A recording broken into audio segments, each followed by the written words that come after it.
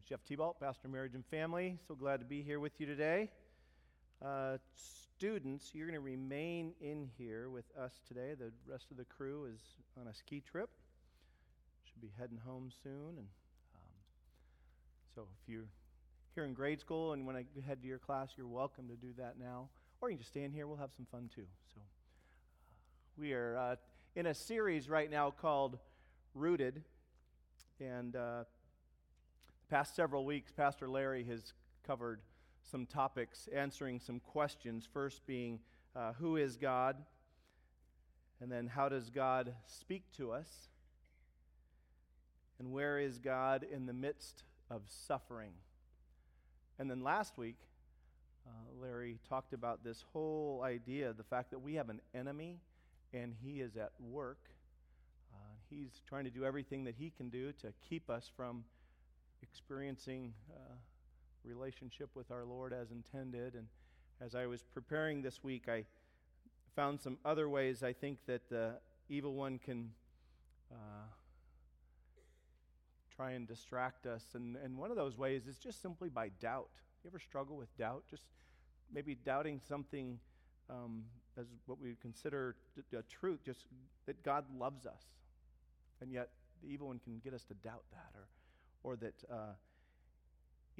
that God can really help us through difficult times. If you're struggling right now, maybe you struggle with doubt that God can even help you with that, or doubt that Jesus' death really paid the price for your sin or separation from Him. I think another way that the devil tries to defeat us is by getting us to doubt that God can use us. Have you ever had that battle in your mind of, who are you to be used by God? You've messed up or whatever. Or who are you to be used by God? You're not gifted enough. You don't know enough. Well, with that in mind, let me pray for us before we start our time. Lord, we come and we just submit ourselves to you. I pray that you would use your word, that it would we'd go away from here changed people, and we recognize that there is an enemy, and we just pray right now against that doubt, and that he would have any influence as we gather here in your house. Thank you that your Spirit fills us, and we have victory. We submit this time to you in Christ's name. Amen. Well, today's message is titled, Making the Most of Your Life, or another way to put it is, what would Jesus do? And I thought I might have a bunch of little bracelets made up for you guys, but I didn't think that would catch on, so I decided not to do that. No, I realize that's a bit cliche, and yet isn't that really what our lives should be about? Of reflecting Jesus. What would Jesus do? And so, as followers of Christ, we should know what he would do in situations, and that's why the Scripture is so important for us. It's important for us to understand, what does God have for us? What does he have for you? What does he have for me? In this whole idea of God has redeemed us.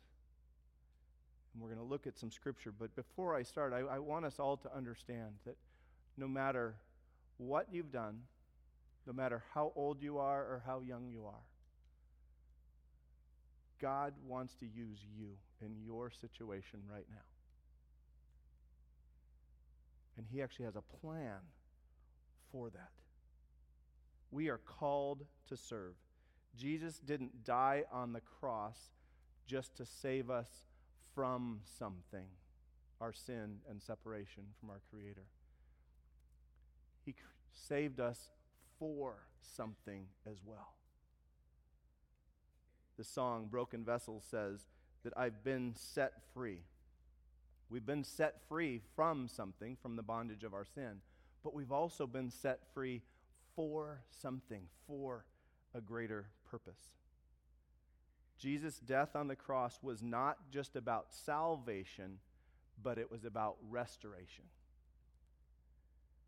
Colossians chapter 1, verses 19 and 20. We read, For in him all the fullness of God was pleased to dwell, and through him to reconcile to himself all things, whether on earth or in heaven, making peace by the blood of his cross.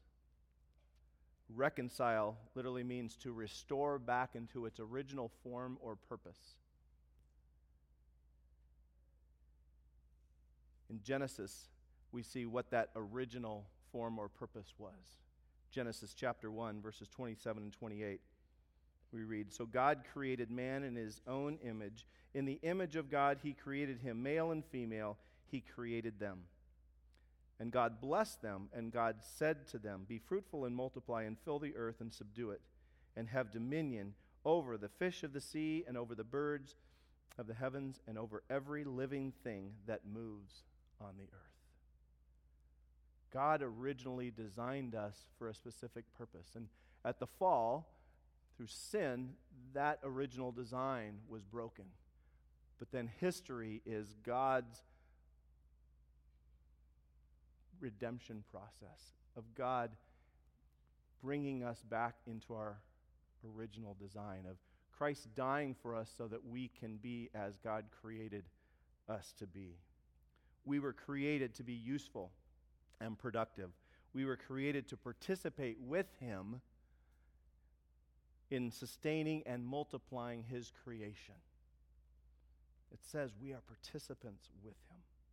Have you ever noticed that although vacations are wonderful, or just having a day where you don't have to do anything, I don't know about you, but I can only go so long before I need to be doing something. We were created.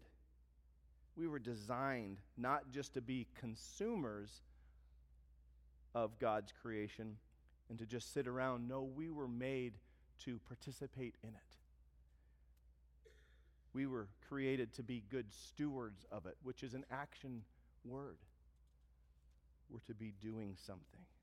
We weren't created for God's blessings just to flow into us and for us to hold on to.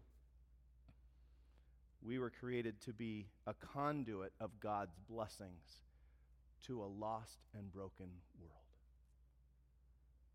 Ephesians 2:10, which is our theme verse for today. We are God's handiwork, created in Christ Jesus to do good works, which God prepared in advance for us to do. You are God's handiwork, and he has prepared things specifically that only you can do. Have you ever looked at yourself that way? That you are God's handiwork? So as followers of Christ, we are called to serve. John 20:21, Jesus says, "Peace be with you. As the Father has sent me, even I am sending you." I love it that he starts that off with, "Peace be with you," because what he has to say is a really big, scary deal. I am sending you. That's kind of scary. And yet he pronounces peace on them as they receive it. The word serving takes a lot of different forms in the Scriptures. We primarily think of many examples in Scripture where people were caring for others, and that's what serving means, and it certainly means that. But Jesus broadens this idea in the Great Commandment in Luke chapter 10, verse 27, when he answers a question that he's been posed. He says, "You shall love the Lord your God with all of your heart, and with all of your soul, and with all of your strength, and with all of your mind, and your neighbor as yourself." Have you ever thought about loving your neighbor is serving? I don't know about, and I don't know who your neighbor is. Your neighbor, it's certainly your next door neighbor, but it's the person down the street. It might be the person at the grocery store that you see often, or person that you work with, or you ever looked at you're to serve them? Well, Jesus presses a little bit harder on this idea in Luke chapter 6, verses 27 and 28. "But I say to you who hear, love your enemies, do good to those who hate you, bless those who curse you, and pray for those who abuse you or take advantage of you." Okay, that's a little bit of an ouch for me. I've never thought of loving my neighbor as serving. Because I've kind of got in my little box of who my enemies are, and I have in my little box of the things that I do or don't do for them. I heard this week just a really interesting, wonderful story of, all of you are probably familiar with the Boston Marathon bombing and the tragedy a little over a year ago, and one of the bombers died, and I recently found out that they could not find a cemetery that would allow for his body to be buried, for they were afraid of the retribution, the protests and all of that. And but there was a woman who was a Christian and loved the Lord, and as she tells the story, I was at Starbucks reading God's Word, journaling, having my time alone, and I read the passage where it says that I'm supposed to love my enemy. And it just welled up in me. I knew I was supposed to do something about that. And so she made contacts with authorities and the family, and she began calling around and could only find one cemetery, a Muslim cemetery, that would allow the body to be buried there. And so she met with the family, and she was pursued. Why are you doing this? And they ended up arranging a quiet funeral, and so not a lot of people know where it's at. And when she was pushed on this, she says, all I know is I'm supposed to love my enemies, and he was my enemy. But he's got a family who needs to begin to heal. He's got a family that God wants to restore. And that, I wanted to help that process happen. Now, I don't know about you, but I'm not sure I could have done that. That doesn't fit in my cute little comfortable box of loving my enemy, because there's lots of sirens and bells that start going off in all of that. And, okay, Lord, he needs to work on me, and I'm open to that. I don't know about you, but all I know is that lady did the right thing. The Lord called her to love her enemy, and she did. This isn't about doing good works to earn our salvation. It's about responding to a holy God who saved us and then allowing him to flow through us to change the world. I think too often we think serving God can only mean signing up for a mission trip, although that's what it is, or committing to a year of doing something you really hate doing. Okay, it might be that for you. I don't know. Or it might be just doing things that no one else wants to do. It might be doing that as well, but serving is so much more than that. Serving is about allowing God to mold us into who he wants us to be. Serving is one of the ways that God is restoring back to himself a broken and hurting world. God has redeemed us. And so it is out of a love for him that we make ourselves available for him to flow through us. We are God's messengers to a broken and hurting world. Now, ultimately, Jesus is our example of what we're to do. Jesus came from a position of power, and yet he served in humility and love. Philippians 2, verses 6 through 8, referring to Jesus, says, who, though he was in the form of God, did not count equality with God a thing to be grasped, but he emptied himself, taking the form of a servant, being born in the likeness of men, and being found in human form, he humbled himself by becoming obedient to the point of death, even death on a cross. Jesus had every reason and right to come from a position of pride and power and superiority, and yet he humbled himself. He gave up his desires and his own will.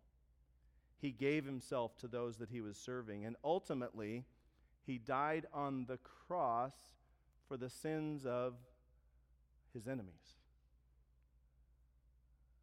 greatest example of what it means to love your enemy.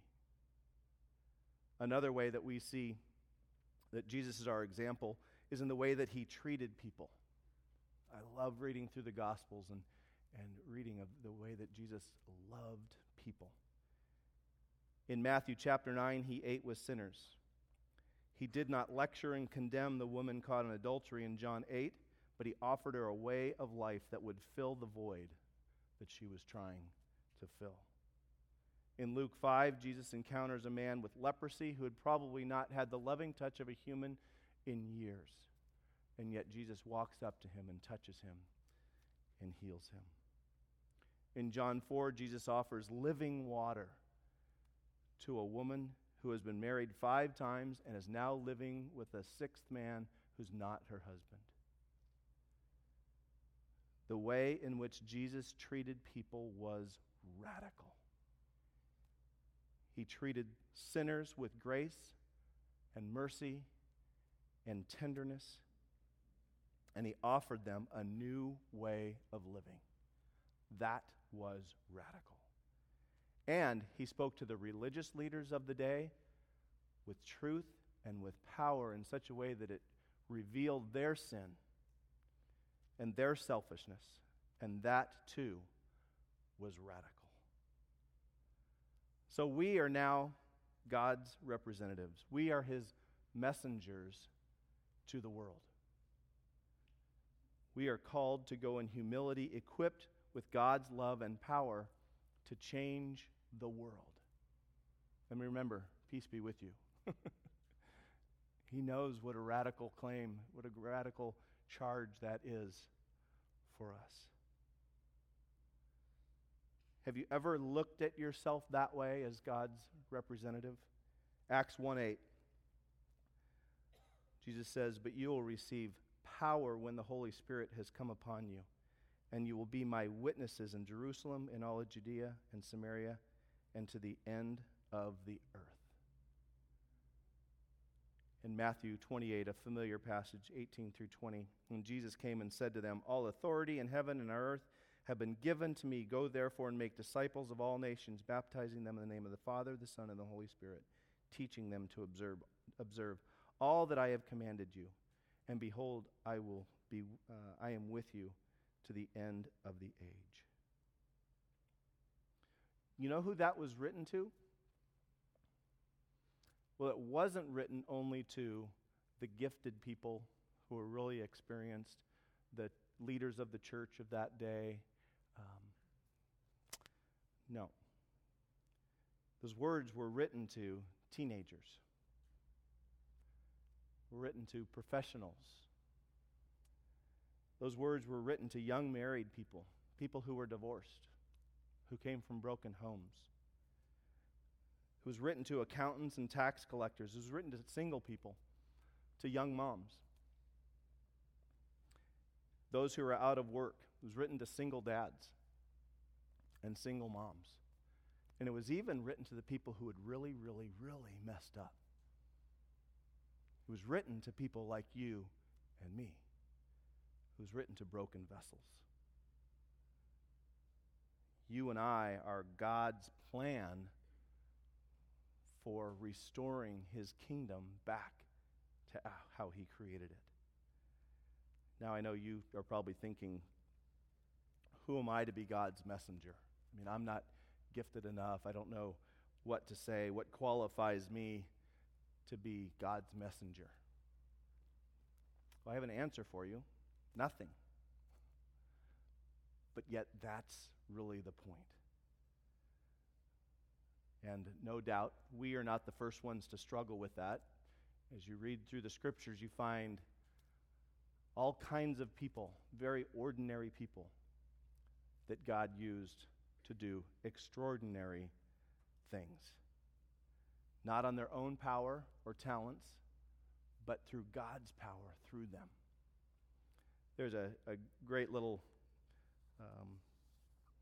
letter that has floated around in some different forms, and the basically the topic is Jesus is starting this movement that he'd like to change the world, and so there is this management consultant group who Jesus takes his list of 12 guys that he's considering to help him change the world. And so this is the letter, fictitiously of course, that Jesus gets back from this Jordan Management Consultant Group. Dear sir, thank you for submitting the resumes of the 12 men that you have picked for managerial positions in your new organizations. All of them have now taken our battery of tests and we've not only run the results through our computer, but we've also arranged personal interviews with each one of them for psychological and vocational aptitude with our consultant. The profiles of all the tests are included, and you will want to study each of them carefully. As part of our service, we make some general comments for your guidance, much like an auditor will include with some general statements. This is given as a result of staff consultation and comes without any additional fee. It is the staff opinion that most of your nominees are lacking in background, education, and vocational aptitude for the type of enterprise that you are undertaking. They do not have the team concept. We would recommend that you continue your search for persons of experience in managerial ability and proven capable. Simon Peter is emotionally unstable and given to fits of temper. Andrew has absolutely no qualifications of leadership. The two brothers, James and John, the sons of Zebedee, place personal interests above the company loyalty. Thomas demonstrates a questioning attitude and would tend to undermine the morale of the group. We feel that it is our duty to tell you that Matthew has been blacklisted by the Greater Jerusalem Better Business Bureau. James, the son of Alphaeus, and Thaddeus definitely have radical leanings, and they both registered high on the score of the manic depressive scale. One of the candidates, however, shows great potential. He is a man of ability and resourcefulness, meets people well, has keen business mind, and has contacts in high places.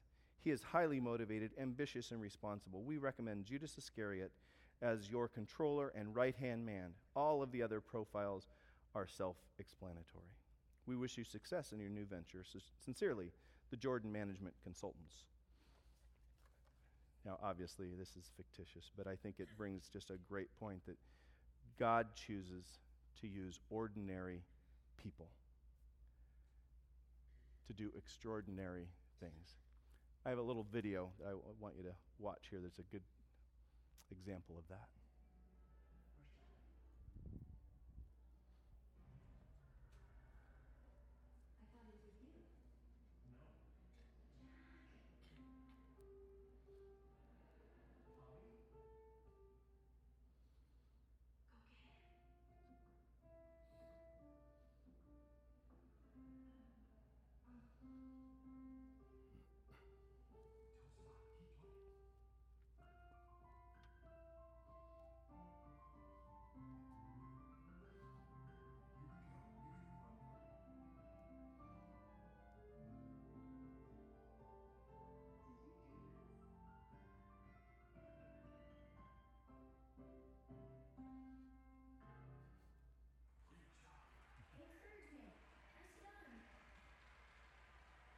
Now, you may have seen that video. It is that the pianist is Ignacy Paderewski, who was a famous pianist from Poland and actually lived from 1860 to 1941. And the idea is this is supposed to be a true story. Actually, I did some research, and it's not, but it's sure a cute story. But I think it demonstrates how we often might feel. That boy had nothing to offer, just twinkle, twinkle, little star. He had nothing to offer. But yet, Paderewski comes alongside him and puts together a wonderful performance that brings the crowd to his feet. If anything, what the boy came to offer only magnified the giftedness of Paderewski. And aren't we a little bit the same way? Don't you feel a little bit the same way with the Lord? And the Lord, all I got to offer is twinkle, twinkle, little star. But the Lord wants to work through us and help us do great things. And yet, isn't that how it's supposed to be? In fact, most of the time, I feel unworthy and ill-prepared and not skilled enough. But the Lord comes in, and He ends up doing a great work, demonstrating his power and his majesty. And yet, isn't that how it is supposed to be? John chapter 6 is a great story, a true story, that I think illustrates this very well when Jesus chooses to use a little boy's lunch of 5 loaves and 2 fish.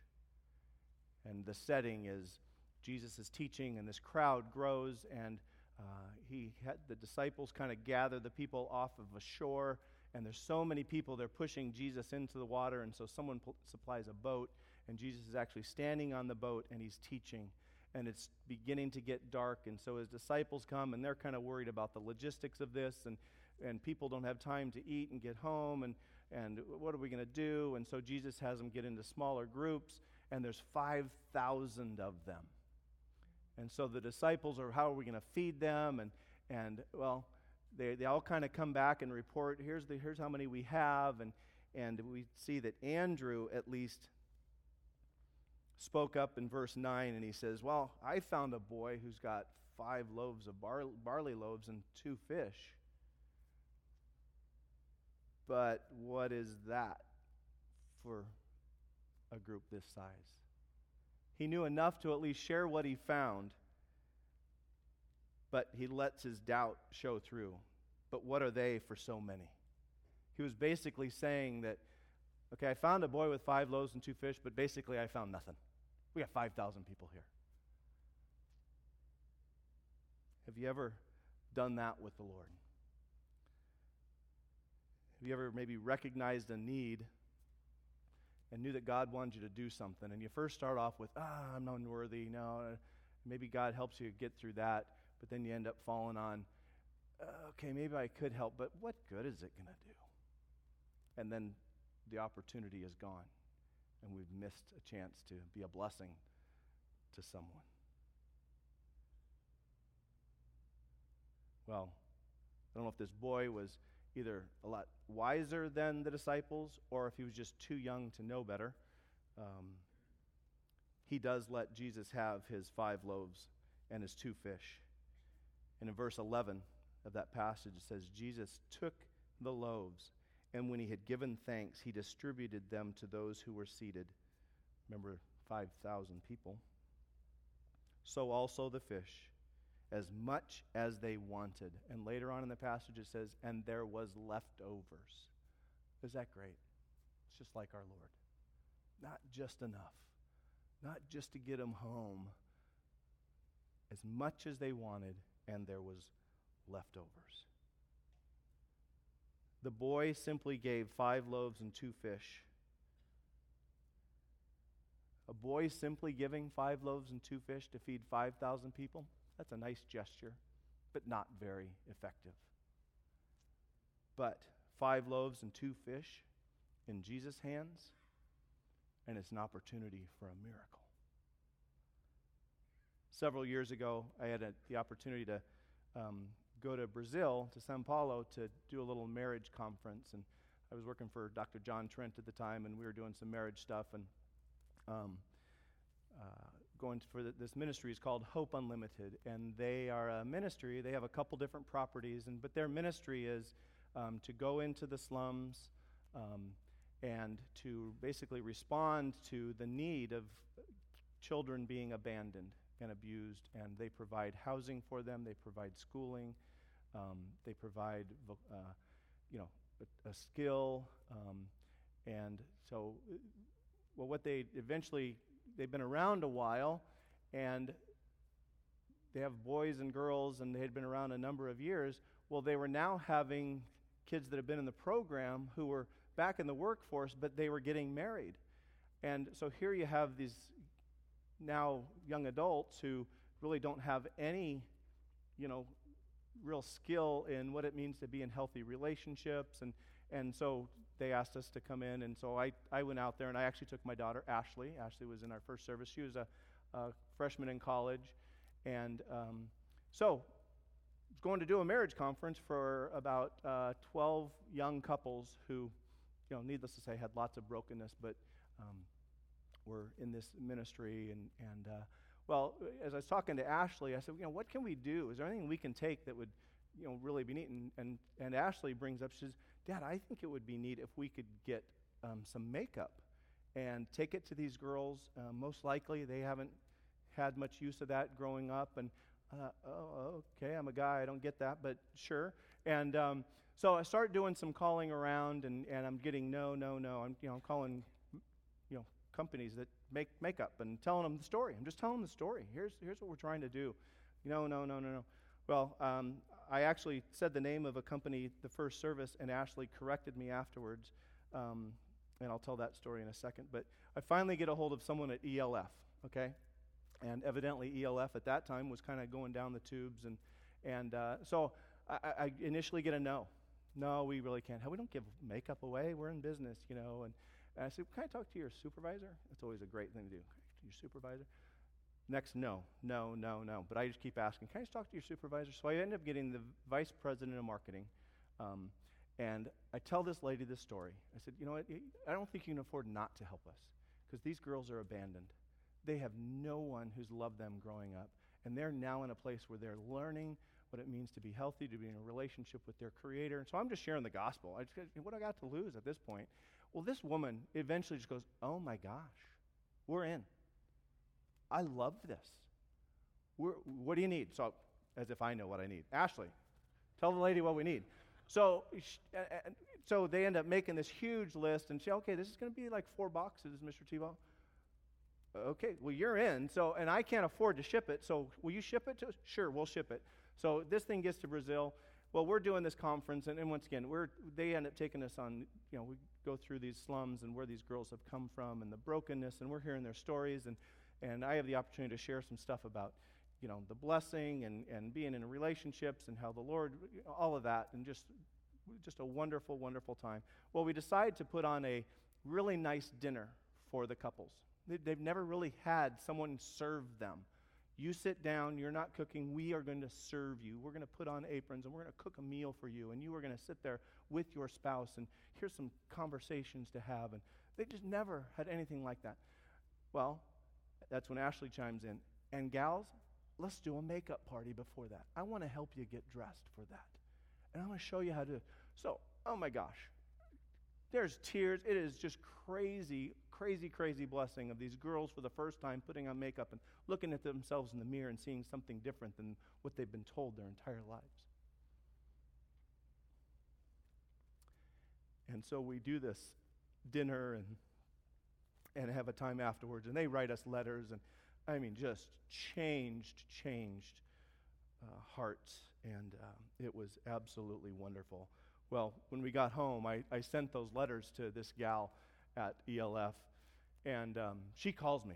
Oh my gosh, thank you so much for letting us be a part of this. I'm sharing this with all of our vice presidents, and I sent her pictures, and well, what Ashley told me after the first service when I said the wrong name, she says, Dad, it wasn't Maybelline.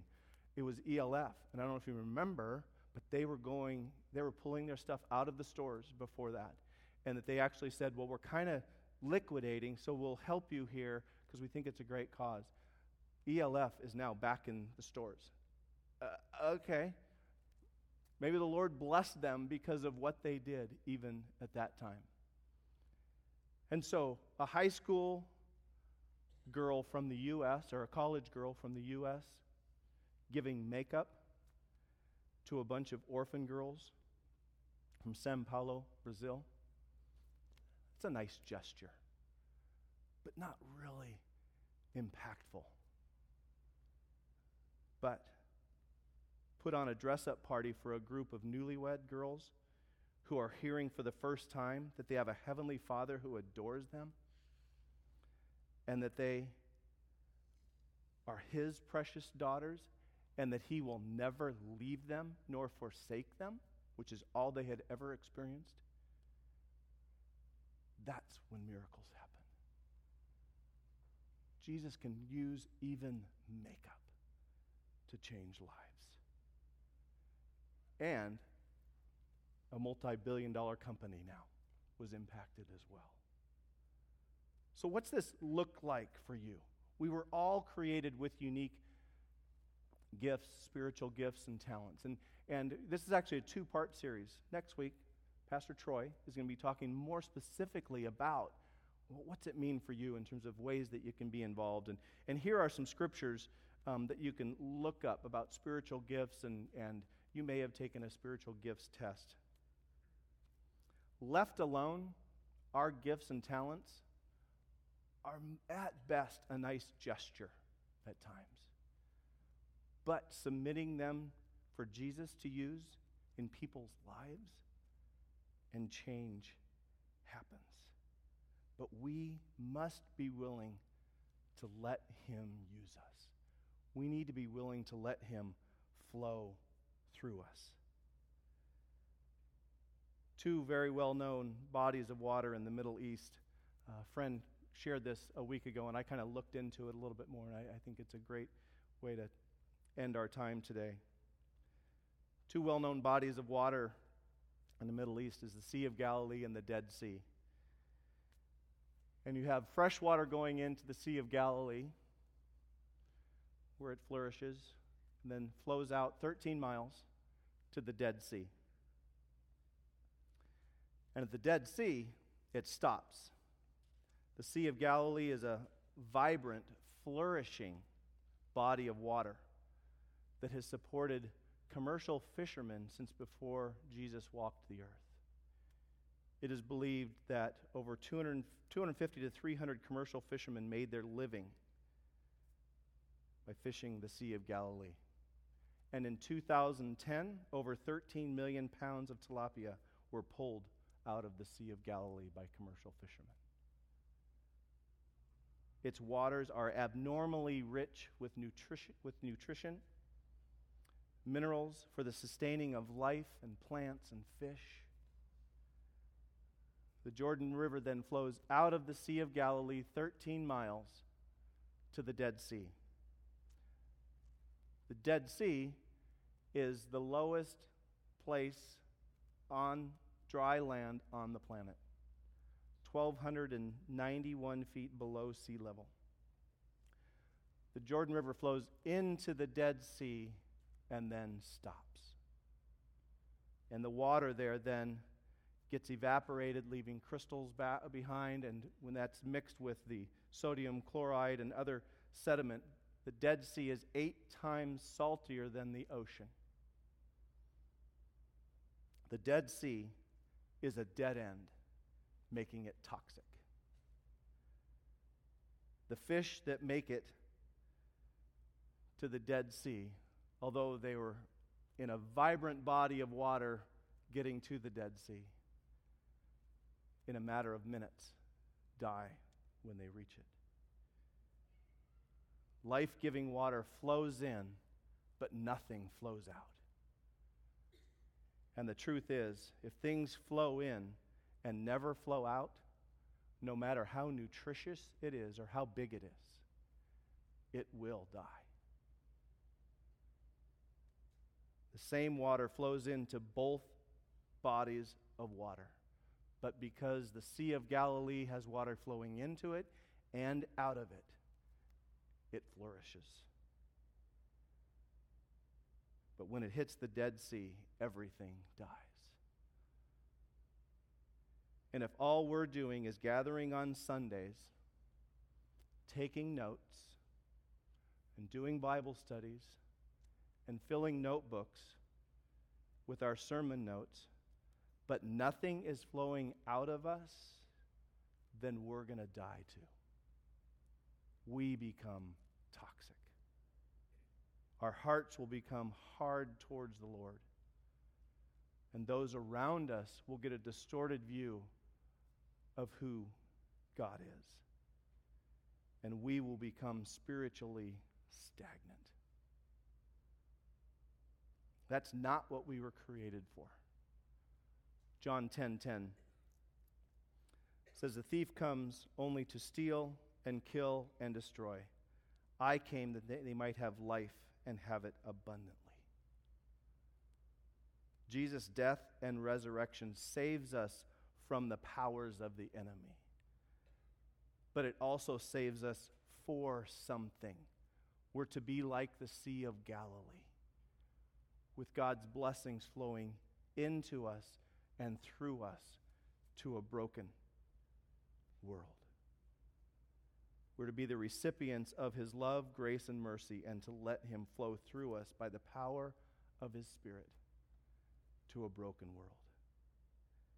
Next week, Troy's going to continue this message of making the most of your life. And he's going to be, once again, drilling down a little deeper on some of the specific things that we can be doing. But I want to encourage you this week to sincerely be praying, Lord, what do you have for me? And keep your eyes open around you as you go through your day, because that's your sphere of influence. That's where He wants to be flowing through us. Let me pray. Lord, thank you that you do not leave us, that you don't abandon us to be on our own. Lord, you created us for a purpose. And although we live in a broken world, you are in the process of restoring us. And Lord, you empower us through your Spirit. And Father, I pray that we would be attentive this week to what you have for us. Thank you for inviting us to be able to participate with you. Pray in Christ's name. Amen.